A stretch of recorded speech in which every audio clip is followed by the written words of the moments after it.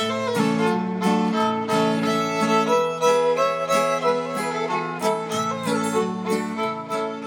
Dawn. I'm Dina. Welcome to Ozarks, Haints, and Hooch. This ain't no fancy, academic, Check your references kind of deal. we are two sisters from the Ozarks. Sipping and spewing about Haints, Hooch, and history.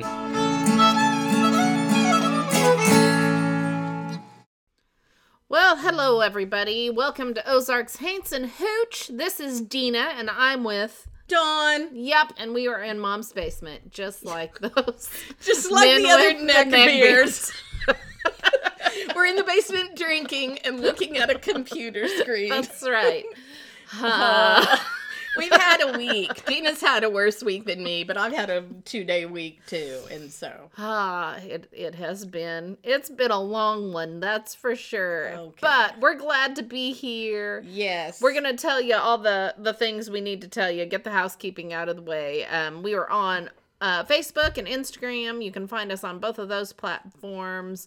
We have a Patreon, and we're going to hit you up for money. It's just the way it is in the world today. But if you want us to keep doing what we're doing and to add to it, we need financial help. We really do enjoy doing this, but with both of us having other jobs, and family and all of that good stuff, we need help. Yeah. So that's all I'm going to say about that, but there it is. But thank you to our other patrons. That's right. I don't think we really have any disclaimers today because we're here together. I haven't even seen Elvis. Elvis is crashed on the bed. He's been there for hours. All right, so that's it. Unless, I don't know, Mom comes downstairs or something, we should be fine. Mm-hmm. When you're listening to us, and if you like us, which of course you will like us, subscribe and give us all the stars that you can. Who wouldn't? Yeah. Seriously, except some of the people we work with. Oh, oops! maybe them.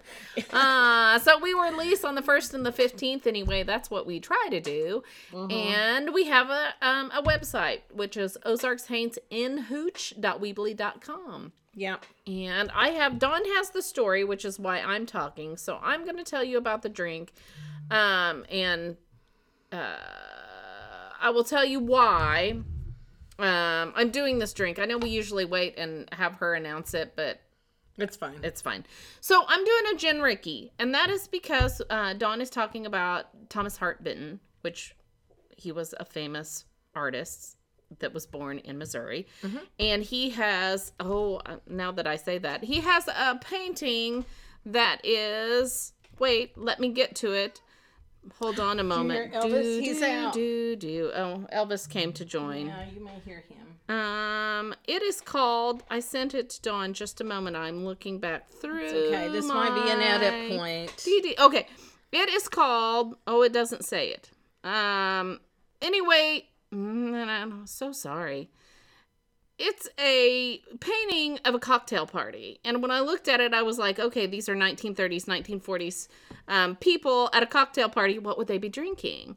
And so I did some research, and they would be drinking a Gin Ricky is what they would be drinking. Okay. So that's why I chose that, because it was very popular in the 30s and the 40s. Also, Dawn and I were talking, it's a gin drink, and because they had bathtub gin, we think that's why there's so much lime juice in it, to make the bathtub gin not taste like bathtub gin. Yeah.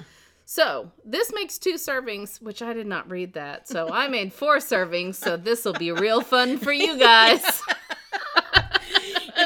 If there's a bunch of dead air after the episode's over, it's because we passed out. We might have. So you take 3 ounces of gin, 1 ounce of fresh lime juice, and 6 to 8 ounces of club soda. I haven't really even had much drink.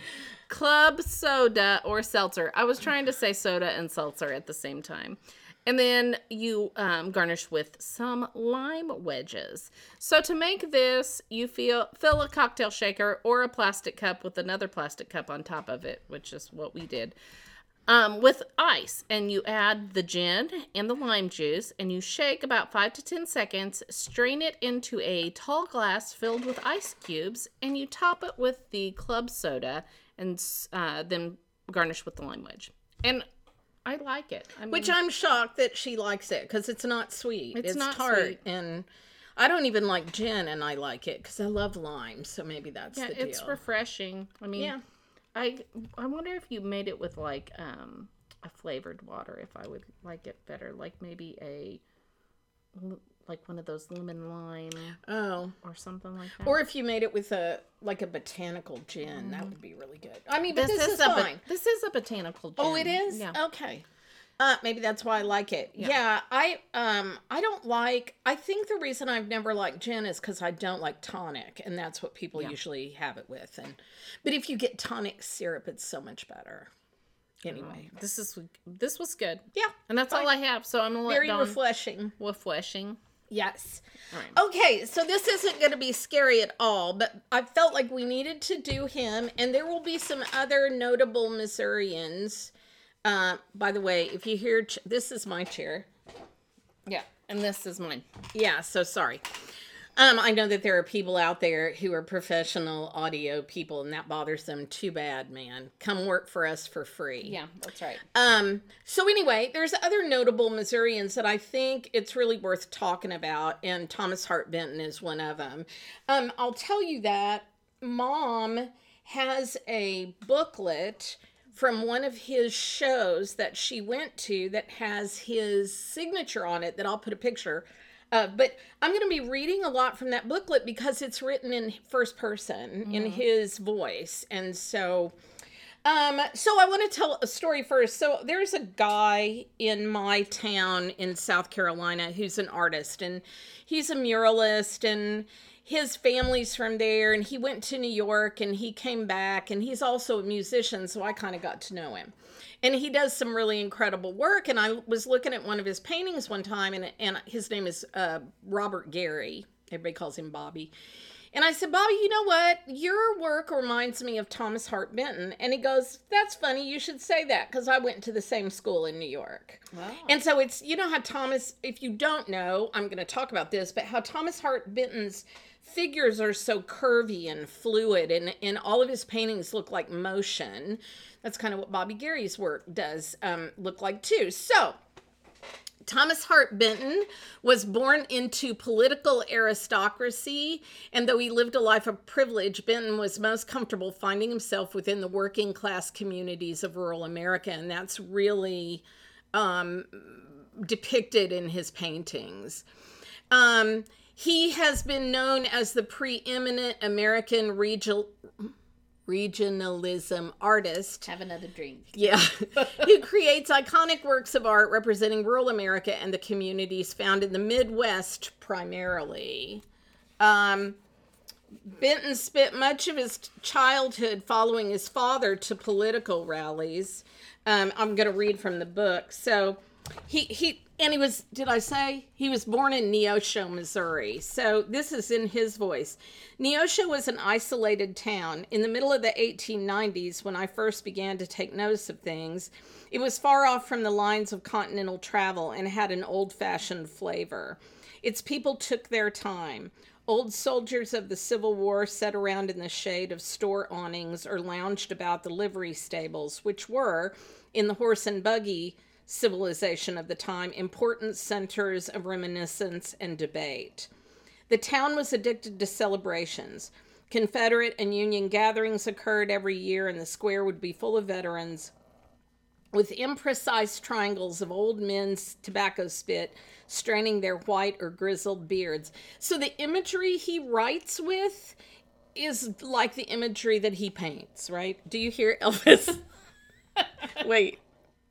Elvis pursed like this with his mouth open. So I'm sorry, you may hear some of that in the background because he's on Dina's lap right now. And he just goes on to talk about there's reunions of old settlers. Watermelon generally concluded the community meal. At all these doings, the Neosho Town Band played. Yeah, and so I thought that was interesting, his picture of Neosho, Missouri in the 1890s. So as I said, Benton spent much of his childhood following his father to political rallies, which provided a unique lens of rural Missouri. Instead of these travels leading him towards a political career, he was also sent to the Western Military Academy. I should have looked that up. I wonder if that's the one near Cotty. What was that called? The military academy up there? Oh, I can't remember. Anyway, Benton rebelled against the notion of politics and aristocratic living, dropping out and using his mother's support to become a cartoonist for the Joplin American newspaper of Joplin, Missouri. I wanted to read what he says about his father because, your parents shape you. Colonel M.E. Benton, my dad, had come out to southwest Missouri from Tennessee shortly after the Civil War, knocking the snakes, according to his own story, out of his horse's path with a long stick. Dad, who was not really a colonel, but who, as he grew portly and substantial, was called so after the Southern fashion of the day, had stopped long enough in St. Louis after the war to get admitted to the Missouri bar, so he was a lawyer. He hung his shingle out of a Neosho window, and as he was full of rollicking stories and possessed of a full measure of political ability, became not only rapidly successful as a lawyer, but also a prominent factor in the democratic councils of the neighborhood.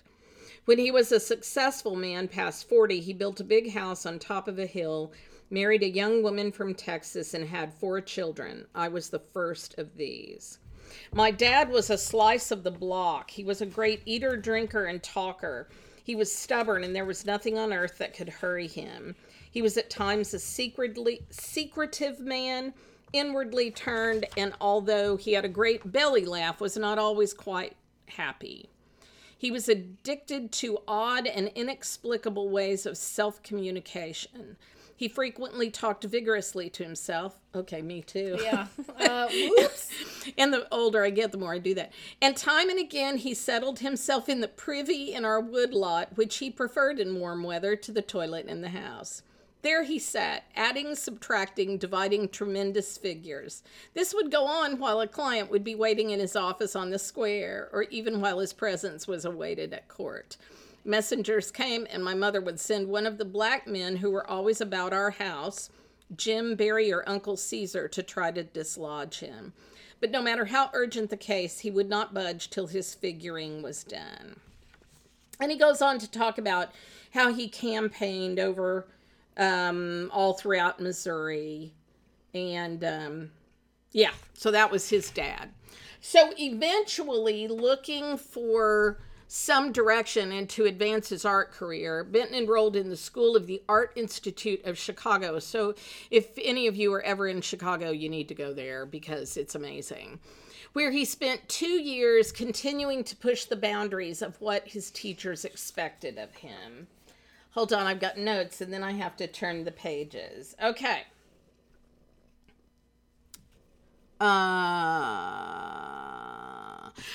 He said, where is it?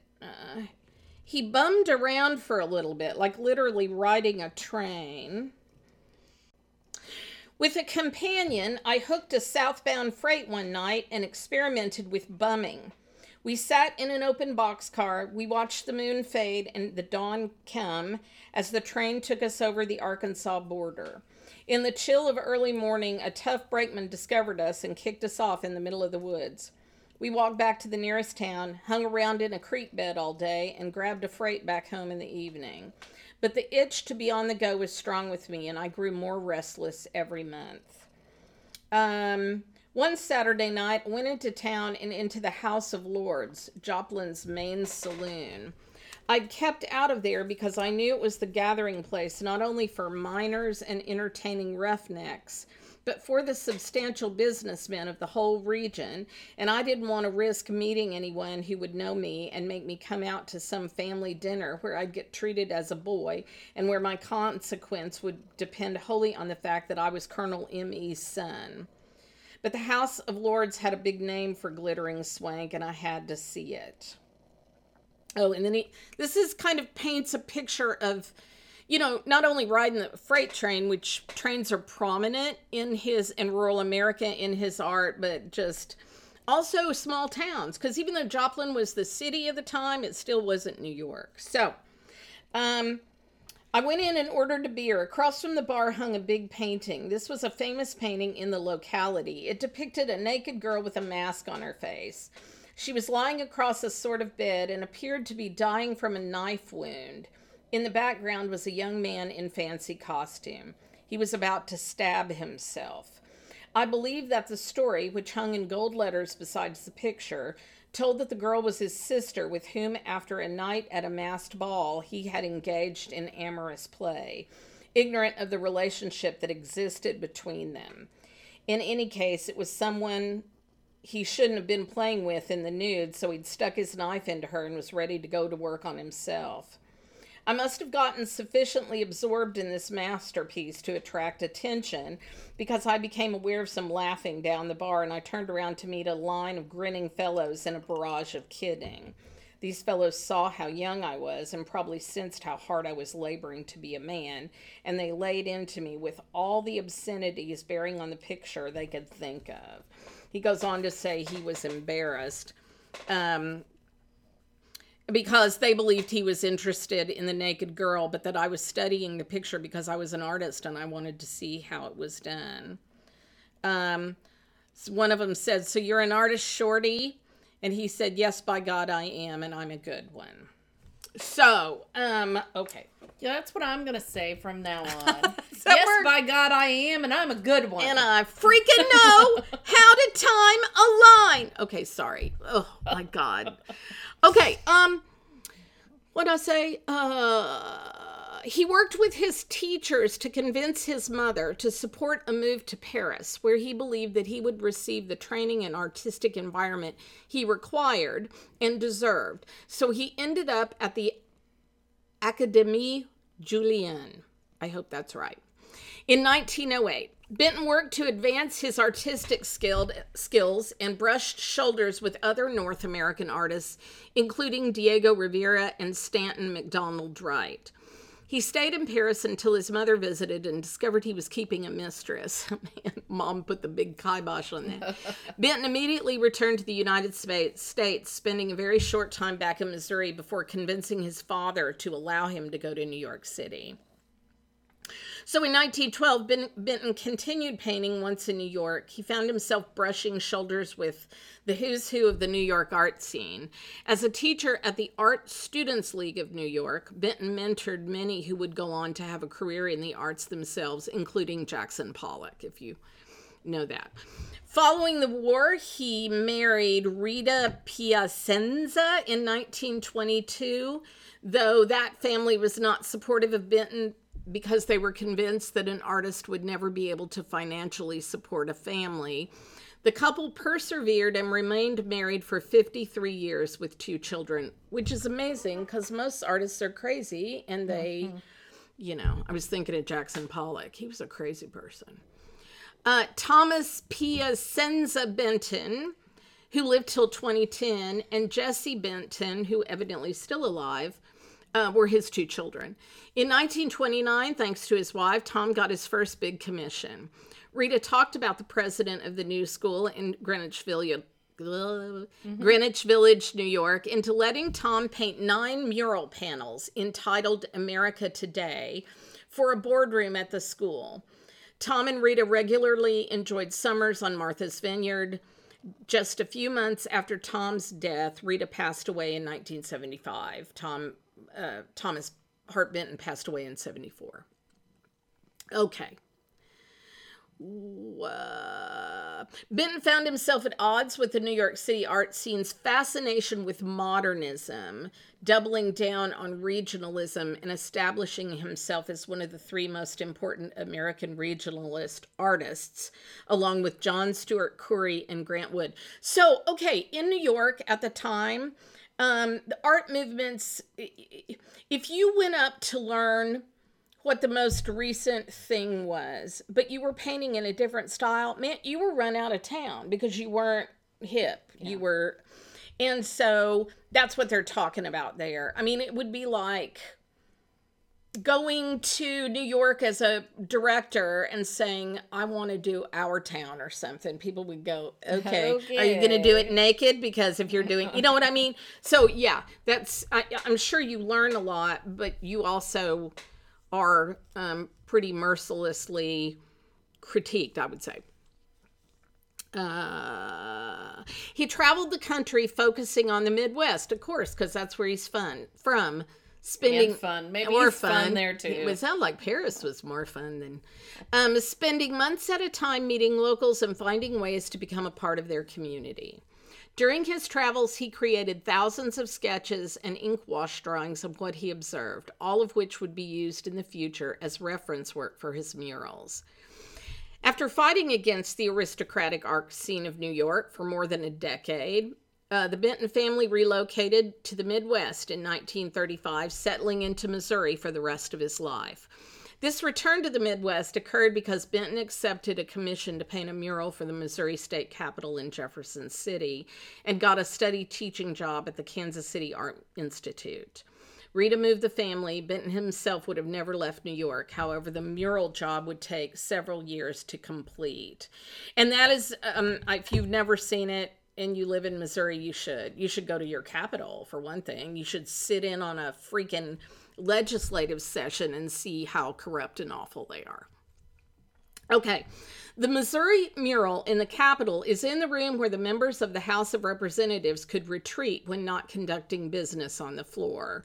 Now, at the time, those were the Dust Bowl years. Missouri has broiling summers, but that 1936 summer saw thermometers hit the 3-digit readings 37 days out of the season and was one of the driest on record. I mean, like the last 2 weeks. Yeah, but for a month. Yeah, yes. It was blazing heat. Oh, so it was horribly hot, said Dana Raidman Miller, chief clerk of the House, of when Benton painted the mural commissioned by the legislature. No air conditioning. The windows were open, no air conditioning. The pigeons were flying in and roosting on the scaffolding. It was blazing. Oh, this is gross. It was blazing heat, and he used egg tempera as his medium of choice. So tempera paint is powder, and if you mix it with egg, it binds better than just mixing it with water. So you think about mixing all those egg yolks with the pigment in the heat. They also used gesso to prime the canvas. I can only imagine the smell between the eggs and the glue and the blazing hot.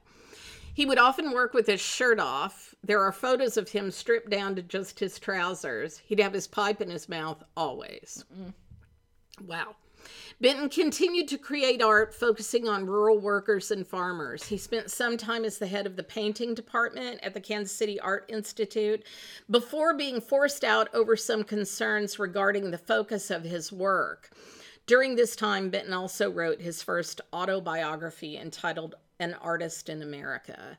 And if I'm not mistaken, and I might be, but I think that argument came because he was still insisting on this kind of regionalistic style, and they wanted him as a teacher to move forward. On the morning of December, that was the Missouri Capitol. Okay, later he had a big controversy, and this is what I'm going to talk about. And it goes along with what's happening today, actually. So if I get on a political soapbox, just elbow me or something, or join in. On the morning of December 9th, 1941, Indiana University President Herman B. Wells instructed that the class be delayed for a gathering of, quote, importance and historical value. After years of planning and construction, the university was finally unveiling its auditorium, and the celebratory program attended by the governor was deemed unmissable. But the building itself was overshadowed by the newly installed murals inside the auditorium and 2 other campus buildings. Though hailed as a masterpiece, the artwork set off a 75-year controversy. Today, conversation around what the Indiana University students colloquially refer to as the Benton murals concerns a single scene in the 9th panel on view in the Woodburn Hall, room 100. The dramatic image shows one of the most influential organizations in Indiana's history, the Ku Klux Klan, burning a cross. Critics argue that the panel should be moved, given that students who use the lecture hall for class shouldn't be forced to see symbols of hate and racism. In response, proponents say that the KKK is an undeniable part of Indiana's history, and, when seen in context, the panel celebrates the group's downfall. But with the resurging visibility of white supremacist movements in the wake of Trump's presidency, I didn't write this, this is what it says, the murals bring into question just how far we are from what it shows. While historical relevance is one argument for keeping the panel in Woodburn Hall, what happens when the past feels all too present? Or what happens when, critical race theory, you erase the bad parts of our history? Then we're totally doomed to repeat that. I mean, you can't just gloss over the bad stuff.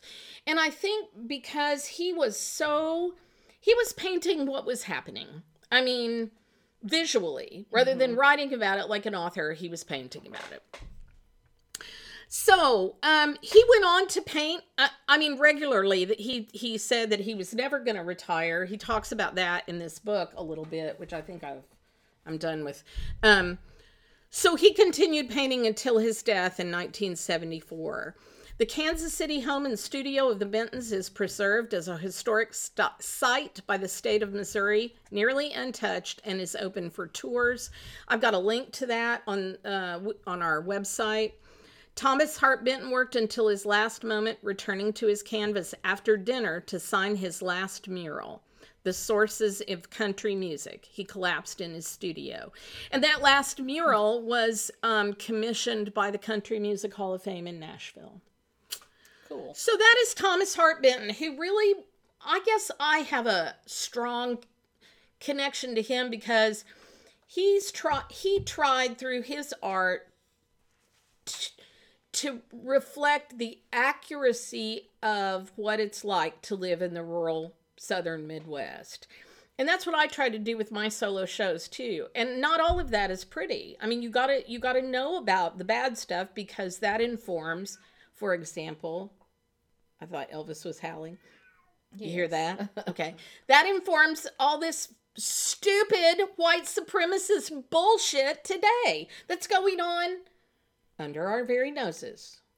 The amount of Confederate flags in this area is amazing. Yes. And I think some of it is just learned behavior, and they don't realize what it represents. Or they don't care about other people. It's our heritage. No, it isn't. And what about the people that it makes? Yeah, they don't care. They don't care about that. I mean, I was a Dukes of Hazzard fan. Like, I loved that show, but we weren't taught what that flag meant. Right. Then. Right. I didn't tell you this, but I went to Swan Creek. So it's been hot and dry. Well, we've had these really horrific storms this week. So I went to Swan Creek to sit in the creek because it was hot yesterday.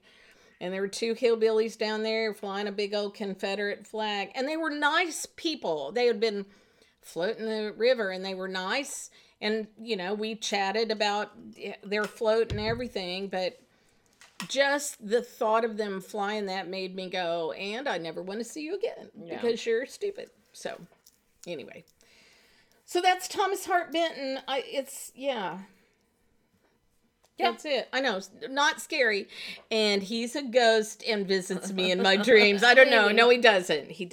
But well, we were looking up, speaking of ghosts, and we'll have ghosty ones. Yeah, we will. So I was at work yesterday. I didn't tell Dawn this, so I'll tell everybody right now. And I was talking to Janet, who is my manager in the sweet shop. And then Bridget came over, who is the ticket office and other things manager. And they had been talking. They found the death certificate of Elizabeth McDaniel's butler in the PR house. They have his death certificate. His name was Albert Logan, and he died in the house of a stroke. And so his room was where Bridget's office is. And so she was like, move your shit over, I'm coming in. She was telling Janet that she was not staying in her office anymore. And I was like, well, maybe we should look up and see how Lizzie McDaniels died, because Janet's office is in Lizzie McDaniels' bedroom. Okay, wait. So this guy is who is he to He was her butler. Butler. Okay. You may have said that and I missed it. So we looked up to see how, and according to her obituary, she also died in that house. Yeah. In her room. Well, I mean, in her room, where else? She had most pneumonia. People do. Yeah. So, most people do. So I was like, Bridget, you're just going to trade the butler ghost for the Lizzie McDaniel ghost. And maybe the butler ghost could help you do some things. Yeah. I mean, come on. Maybe he'll organize your stuff. Bring you ghost tea or something.